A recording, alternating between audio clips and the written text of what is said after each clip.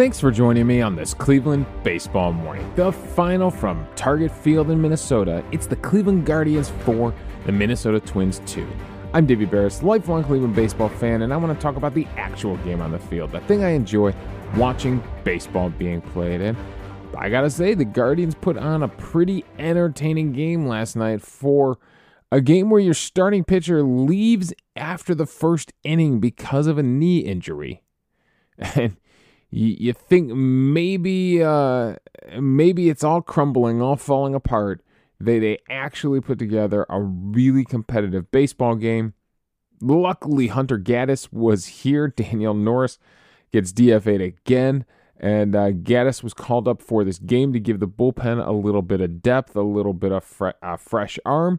And he is called into service immediately. So luckily, he's able to give you 3 innings of hard.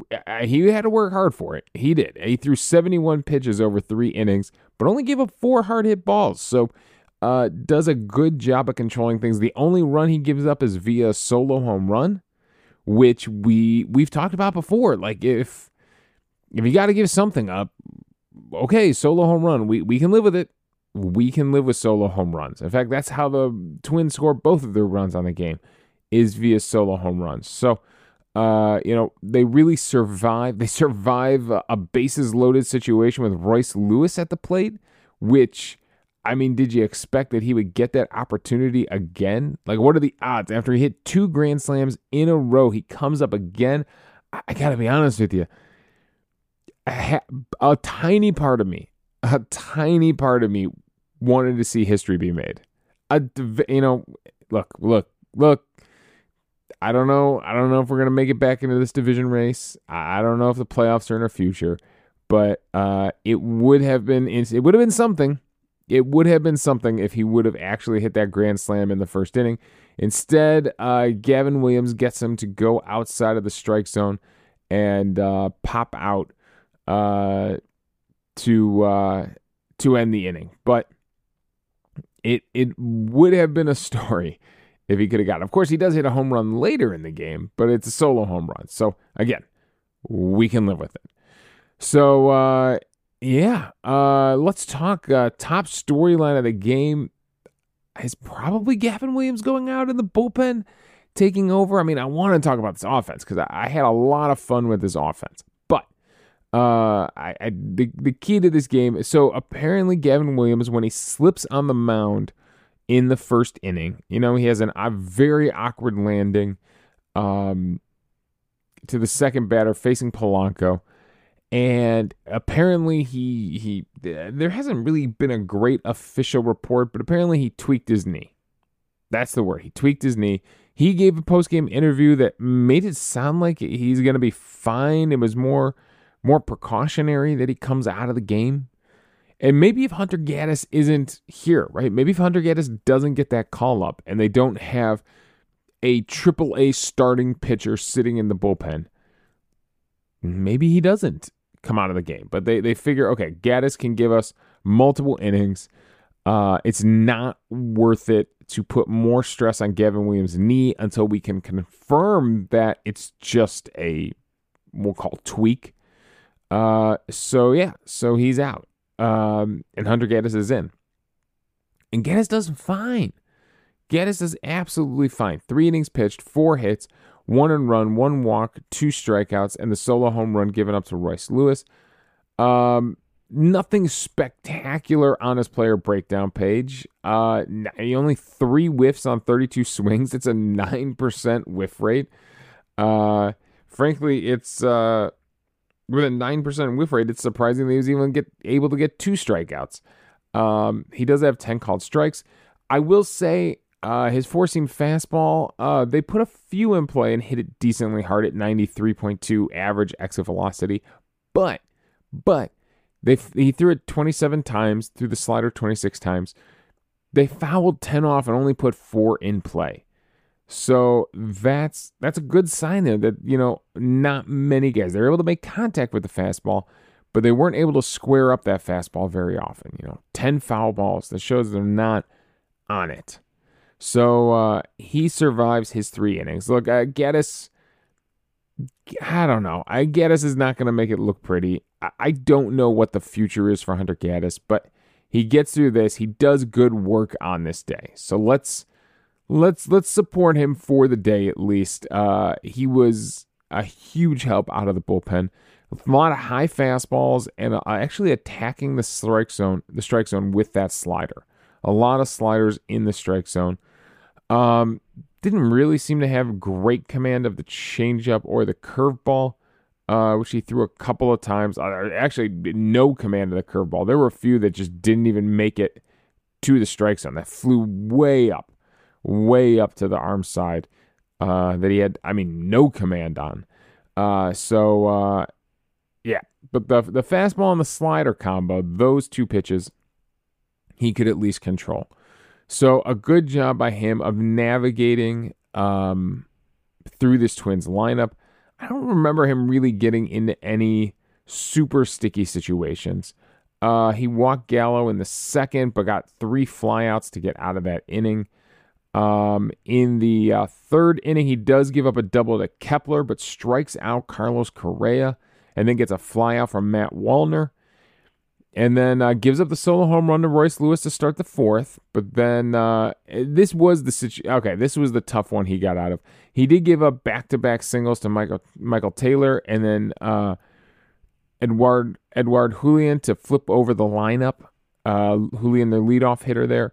I believe Taylor was going on the pitch, so it put runners on the corner for Polanco, who worked a really long at-bat. Let's go to this matchup here, because this was probably the moment for Hunter Gaddis. Like this was the at-bat. He was dripping with sweat after this one. Polanco works a 9-pitch at-bat, and give Gaddis credit here. He never slips back into the middle of the plate. Everything is around the edges. He gets him to chase a slider down and at his knees off the plate for strike 1. He then gets a four-seam fastball on the outside edge for strike 2. So now Polanco's got to go into protect mode. So he goes back to that inside slider, the same pitch he got him to swing through. This time he fouls it off. He lays off a four-seam fastball high to make it a 1-2 count. Fouls off a four-seam fastball at the top of the zone, protecting. Then the curveball that he couldn't get command on. Then a curveball way high. Actually, lucky he didn't throw this one to the backstop. So makes it a 2-2 count. He's fouling off more pitches here. Another slider down at the knees that he fouls off. Polanco, he couldn't get one by Polanco. He couldn't at this point. He was just in protect mode, fouling everything off. It felt like Polanco could have stood up there all day, hitting souvenirs into the stands for Twins fans. Then a changeup away that he lays off, doesn't chase that one. And then finally comes with a four-seam fastball. Middle in, frankly, this is the best pitch Polanco got the entire at-bat. A fastball middle in on the plate, but in tight along that glove edge of the plate, and he pops out. He pops it up to Jose Ramirez in foul territory, and they get out of the inning. So a huge battle between Hunter Gaddis and Jorge Polanco there. And Gaddis, I'm going to say, survives. Sure, he wins, but he survived against Polanco because Polanco was in contact mode. Like he was not going to swing and miss again. Anything near the strike zone, he was at least going to foul off. So that's Gaddis's big battle. That's his final batter he would face on the day. And then Sam Hentges would come in, and my God, maybe he's the top storyline of the game because he gives you 2 innings of work. He does give up 2 hits. I know at least one of them was to a lefty. But he gets you 4 strikeouts over 2 innings and shuts down the Minnesota Twins in a really impressive fashion. They don't touch his fastball. They don't touch his curveball. They don't put one of those pitches in play. He's got a 75% whiff rate on his four-seam fastball. 3 whiffs on 4 swings. Add in 3 called strikes. It's a 55 CSW on his fastball. He's got a 44% whiff rate on the day and a 41% CSW over his 2 innings. Super impressed with Sam Hentges. Just absolutely attacking with that fastball, and then nailing the bottom of the strike zone with that curveball. And when we look at the pitches that got him strikeouts, 2 actually looking strikeouts. He locks up Christian Vasquez with just a nasty curveball right at the knees to end the 5th inning. He had also gotten Carlos Correa staring at a fastball at the knees, paints the bottom of the strike zone on a 2-2 count to strike him out in that 5th inning. It wasn't a strikeout, but it was. He got Donovan Solano to chase a curveball just below the knees that he couldn't handle on a 1-2 count in the 6th inning. And then on a 2-2 count, goes high on Michael Taylor and blows a 95.9 mile per hour fastball by him at the top of the strike zone. So absolutely painting the edges of the strike zone here. Maybe getting him to go just, the 2 swinging strikeouts, he gets him to go just outside of the strike zone here and chase 2 of his pitches. Gets it done his way. So huge strikeouts for Sam Hentges. 2 big innings. He did give up 2 singles in that 5th inning, but a fly out from Royce Lewis and then the strikeout of Christian Vasquez. So he was in a little bit of trouble in the 5th, but handles it without giving up a run. And then 2 strikeouts before Julian grounds out to end things in the 6th inning. So masterful job by Sam Hentges there of giving you 2 innings of work. And frankly, looking at Hentges' month, my God, do you know he hasn't given up a run for the entire month of August? He's got a 0 ERA for the month of August in 13 appearances now. I mean, come on. He's got to be the relief pitcher of the month for the month of August, right? 0 ERA. 19 strikeouts to 4 walks. Unbelievable. Now, for the month of July, he had a 14.63 ERA. What? 14.63 ERA. In 10 appearances, in 8 innings pitched in July, he gave up 13 earned runs. But he hasn't given up an earned run since July 23rd. So his last, there was 1 scoreless appearance to end July, and then the 13th. So his last 14 appearances, he has not given up an earned run. Wow. Talk about turning your season around. That is actually impressive. He's lowered his ERA. When he gave up those runs July 23rd to Philadelphia, it was at 6.75, and he's got it down to 4.43. So almost 2 points. He's more than 2 points. He shaved off his ERA. Wow. It's talk about turning your season around. I mean, Hentges at the end of July there, is he looking at maybe getting demoted? I mean, he's in real trouble there. And wow, turns it around. Then Stephan comes in, ultra efficient, 8 pitches to get out of the 7th inning despite a walk. He kind of flips the script there and uses Sandlin in the 8th, who gets out of it in 6 pitches. And then Emmanuel Clase, despite giving up a solo home run to Michael Taylor, who will do that. Taylor will do that. He will pretty much strike out or hit home runs. I mean, Michael Taylor's hitting .228, but he's got 20 home runs on the season. He gets a hard cutter that's up and away and drives it out to right field. So good job by Michael Taylor there, I guess. But then Clase shuts it down after that and gets the job done for the save in the 9th inning. So great pitching all around from Cleveland on a game where your starter goes 1 inning. All right, let's talk about the offensive side of things, because there's some things going on. There's some things to like. There's some things not to like. The things to like are Bo Naylor and Gabriel Arias. These guys have turned things around as of late. Bo Naylor gets hits in his first 2 at-bats, including a solo home run to kick off the scoring in the 2nd inning. What were the numbers on this home run? He would come up with 2 outs and hit one 98.3 miles per hour, 37-degree launch angle, 388 feet, 30 out of 30 ballparks. This would be a home run. It was his 3rd home run in his 3rd start in a row, which hasn't been done by a rookie. I believe the stat that we heard was it hasn't been done by a rookie since Manny Ramirez. 3 starts in a row with a home run for Bo Naylor. So talk about someone who is absolutely locked in. And he is he is kind of turning things around right now. He's got that batting average going up. His last 15 games, it's only a 233 batting average, but the OPS and the slugging are really nice. The OPS is up over 800, almost over 850. Now, his last 7 games, the batting average is over 300. The OPS is up over 1100, 1164 OPS over the last 7 games. So that's someone who in his last 7 games has really started to hit their stride with the 3 home runs, the 300 batting average, and he's brought that batting average up a few points. He's no longer hitting south of 200. Speaking of that, Gabriel Arias, same thing, no longer hitting below 200. Over his last 7 games, he's hitting 296. He's got the OPS at over 800, about 840.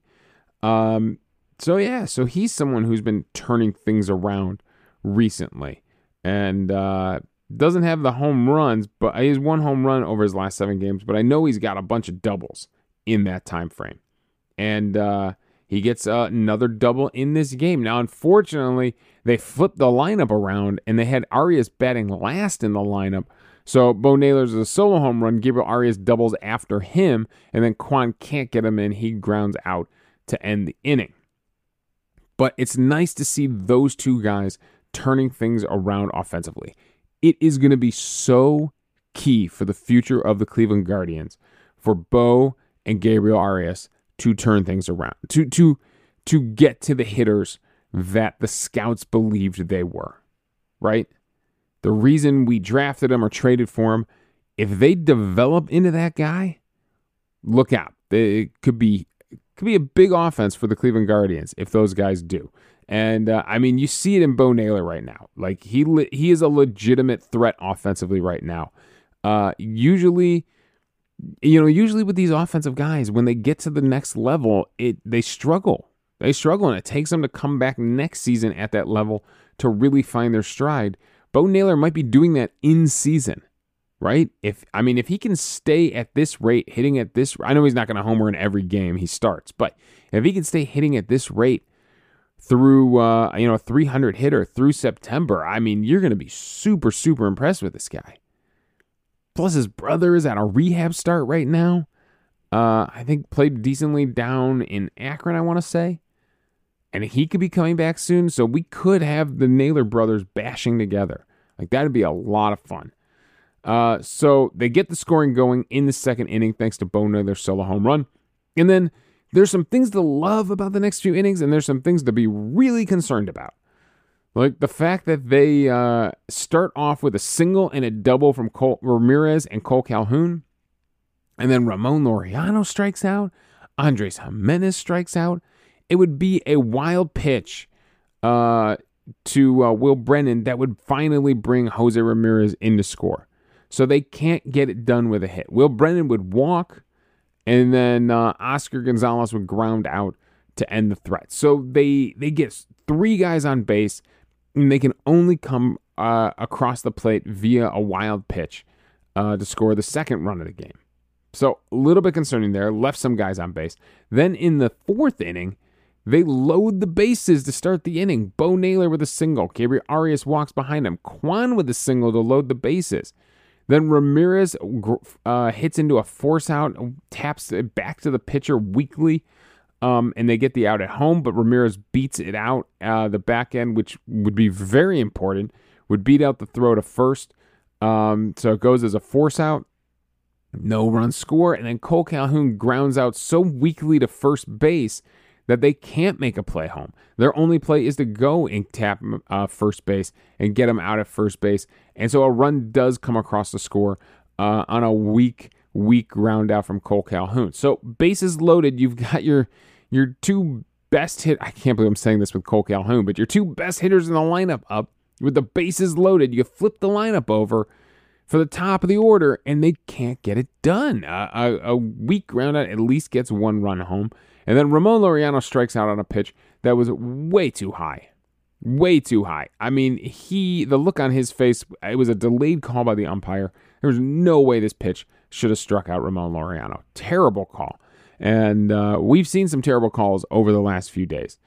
So they end the threat right there. So yeah, so you score in 3 consecutive innings. You take a 3-0 lead. They would answer back. Royce Lewis would get his solo home run in the bottom of the 4th, so make it a 3-1 game.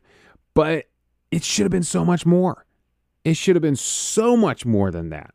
So many guys had opportunities. So the team ends up going 2 for 15 with runners in scoring position, and they leave 10 on base, which is it's too many. It's just too many. Meanwhile, the Minnesota Twins, by the way, just while we're talking about it, went 0 for 9 with runners in scoring position. They leave 9 on base. So at least he did a good job doing the same thing to Minnesota, but it's too many guys left on base. Way too many. Now, the 7th inning is fun because I don't know if the pitcher could hear or the Minnesota Twins could hear Rick Manning heckling them, but Rick Manning basically, talks the Guardians into another run, it felt like. So after Ramon Laureano with a 1-out single, Jimenez pops it up on the infield, 74-degree launch angle. It's just funny to see that number. And they let the ball drop. Correa lets the ball drop, thinking, I'll do a funky, double play or something like that. And no, Jimenez was running. He was already at first base, so they just get Ramon Laureano forced out at second. So basically, they swap Ramon Laureano for Andres Jimenez, and Rick Manning is going off. He's like, why would you do that? Jimenez is such a better base stealer. He's such a better runner. Like, you have to make him pay for that, Jimenez. You got to go steal second base. Sure enough, goes and steals second base. He's in there. Basically, the throw was no contest. Like, he was in there. So he steals second base, and then Will Brennan makes him pay by singling and driving in Jimenez to score. So a nice line drive single from Will Brennan. Doesn't have to hit it that hard, 84.4 mile per hour exit velocity, but a nice 13-degree launch angle. A nice line drive single that brings in Andres Jimenez to score. So we add an insurance run there in the 7th inning because the Twins were screwing around on the infield. So it's nice to see them. I mean, it's literally what Rick Manning was calling for. And it all comes to fruition. He steals second, and then Brennan gets the hit and drives him in. So a pretty weird situation there in the 7th inning, but that is your offense for your Cleveland Guardians. So pretty much everybody except Oscar Gonzalez finds a way to contribute somehow. Gonzalez has a terrible day at the plate. He comes up with runners on constantly, has 2 strikeouts. There was one moment where he's got 2 strikes on him, and he doesn't chase a slider down and away. And I was all ready to come on and celebrate Oscar Gonzalez not chasing a pitch down and away with you. And then he goes and chases a high fastball, and they blow a fastball by him, and he swings through it. So I'm like, okay, if he's not chasing a slider, he's swinging through fastballs. So Gonzalez continues to be a struggle at the plate. I talked about their numbers recently. Let's see how bad it's been for Oscar Gonzalez recently. Over his last 7 games, he's hitting 154 with an OPS at 462. 462.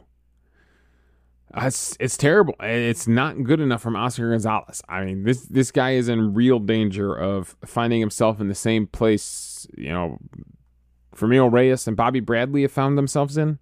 Not on this team anymore. So yeah, it's been a real struggle watching Oscar Gonzalez. I want him to keep getting at bats because I want him to find it. Like, he seems like a good kid. And we all love the SpongeBob theme song. And we all love those big moments in the playoffs last year. I want Oscar Gonzalez to find it. It just doesn't look like he's got it at all. He looks completely lost. Whereas Naylor and Arias are turning it around and starting to look competent and starting to look like they get it. Right? Arias' double, by the way, another one to right center field. Off the wall out there. So he's driving the ball the opposite way with authority. So yeah, great offensive day. I had fun with this game. I had a lot of fun with this game. It was a good night for your Guardians. All right. That's all my thoughts. MVP on the day. He wasn't the most impressive, but just because of the situation. Like, Sam Hedges was a much more impressive pitcher on the day, but because of the situation, Hunter Gaddis has to take home MVP on the day. I'm sorry. I know there are a lot of great moments offensively. Bo Naylor, great game. Quan had 3 hits, by the way. He never comes across to score, but he had 3 hits on the day. But Hunter Gaddis was your most valuable member of the day. We do not survive this game without him coming in and giving you that relief of Gavin Williams. So MVP on the day goes to Hunter Gaddis. Now, I told you we were going to follow up on the game 1 of this series and Hunter Wendelstedt and his terrible umpiring. And it's surprising. It's surprising. I told you they have this thing, the umpire scorecard, that usually comes out around 10 o'clock-ish the next day. And we thought Hunter Wendelstedt was absolutely blowing calls for our pitching. And it turns out he actually called the game. They scored it that his bad calls actually favored Cleveland by plus 0.27 runs.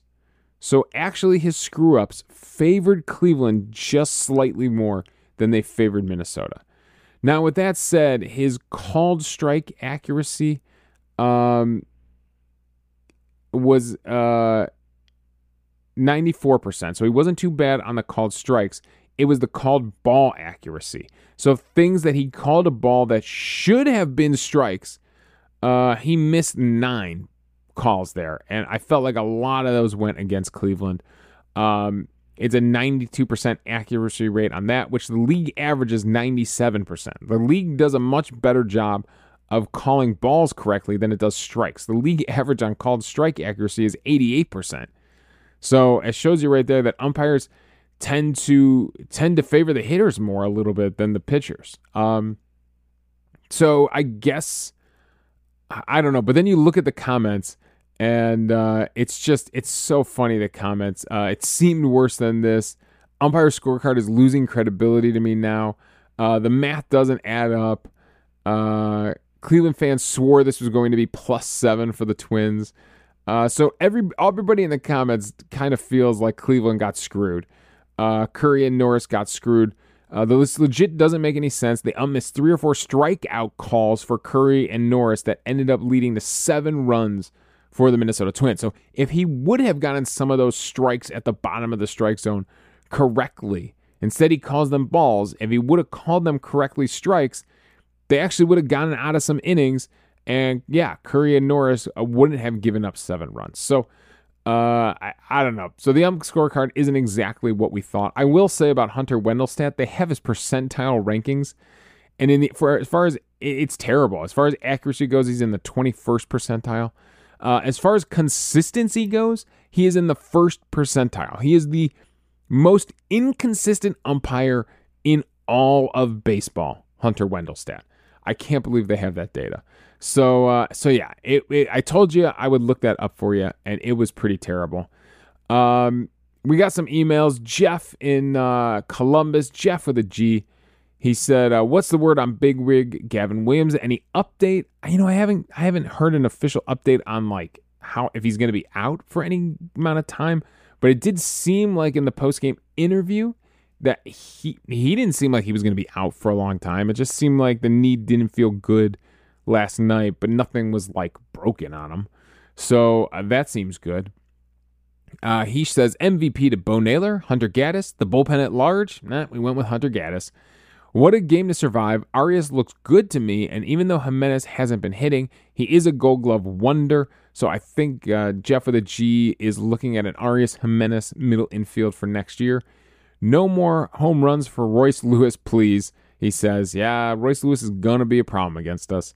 Let's get this next win. Yeah, Jeff, let's go win the series. We have a chance to win another series. So that's all we can do. Keep moving forward with this season and see where we are at the end of September with it. So thank you for the email, Jeff. Marlon checks in. It was a nice bounce back win tonight, especially after Big Rig's premature exit. The bullpen was sensational, and I tip my hat off to them for their effort. Gaddis did something Norris failed to do last night, which was keep the team in the game and give them a chance. True, he gave up a solo homer, but it was only 1 run, no harm, no foul. He was unsung hero of the game. Yeah, solo home runs. We can we can live with one solo home run. Now, wasn't there a game where we gave up like 3 or 4 solo home runs and it got a little out of hand at some point in the season? But yeah, we can live with one. He said good on Tito for pulling Big Rig and possibly saving him from himself. I'm sure he wanted to stay in there, but he's got a bright future ahead of him and needs to make sure he's 100%. Plus, I don't want him forming any bad habits to compensate for an injury he might have. So to kind of wrap things up, Marlon brings up this piece of news. So the Angels are waiving, have you heard this? MLB news here. Marlon's bringing it to our attention. The Angels are waving the white flag for the season, and they've placed the following players on irrevocable waivers: Lucas Giolito, Ronaldo Lopez, Hunter Renfroe, Matt Moore, and Randall Grichuk. Other players put on waivers are Carlos Cookie Carrasco, Harrison Bader, Mike Clevenger, Jose Cisnero. Any chance we see the Guardians claim a couple of these guys, especially in lieu of Big Rig's injury? Personally, I would love to see them claim Renfroe and demote Oscar Gonzalez and perhaps straw to Columbus. I wonder if they will bring Thor or Cookie back if Big Rig needs an IL stint. Yeah, there's no official update on Gavin Williams, so I don't know. They just cut Thor because they knew Kyle Quantrill was coming back. But if he does need 2 weeks to let that knee calm down, will we need to bring in another veteran to eat some innings in the place of that? Bringing Carrasco back, I get it. I think everybody would love to see Carlos Carrasco come back just to, I don't know. He might not want to wrap up his career, but it looks like their career is coming to an end for Carlos Carrasco. And he was such an emotionally impactful player on this team, such a part of the core for so long that, it would be nice to see him retire in Cleveland, with a Cleveland uniform on. I don't know what his future holds for Carrasco. Hunter Renfroe is someone that Marlon has brought up many times to me. And yeah, him and Grichuk both make sense for the Guardians to go after. Like they need to find a right fielder. And if those guys have had success in the past, and what can you do with them here? And they went out and got Laureano, so they're searching for anyone who can help them in the outfield. I'm down with this. Go ahead, bring in Hunter Renfroe or Randall Grichuk, whichever one you like, and demote Oscar Gonzalez. Go for it. Gonzalez, it's not working here. If he can make it work at AAA, maybe we can bring him back. But it's not working here. So I am down with going out and getting those guys. So, all right, let's wrap things up. Thanks for joining me on this Cleveland Baseball Morning. Thank you for the emails, Marlon and Jeff with a G. The final again from Target Field. It's the Guardians 4, the Twins 2. You can follow me on Twitter at Davey Barris. You can email the show at clevelandbaseballmornings@gmail.com. And thanks again for joining me on this Cleveland Baseball Morning.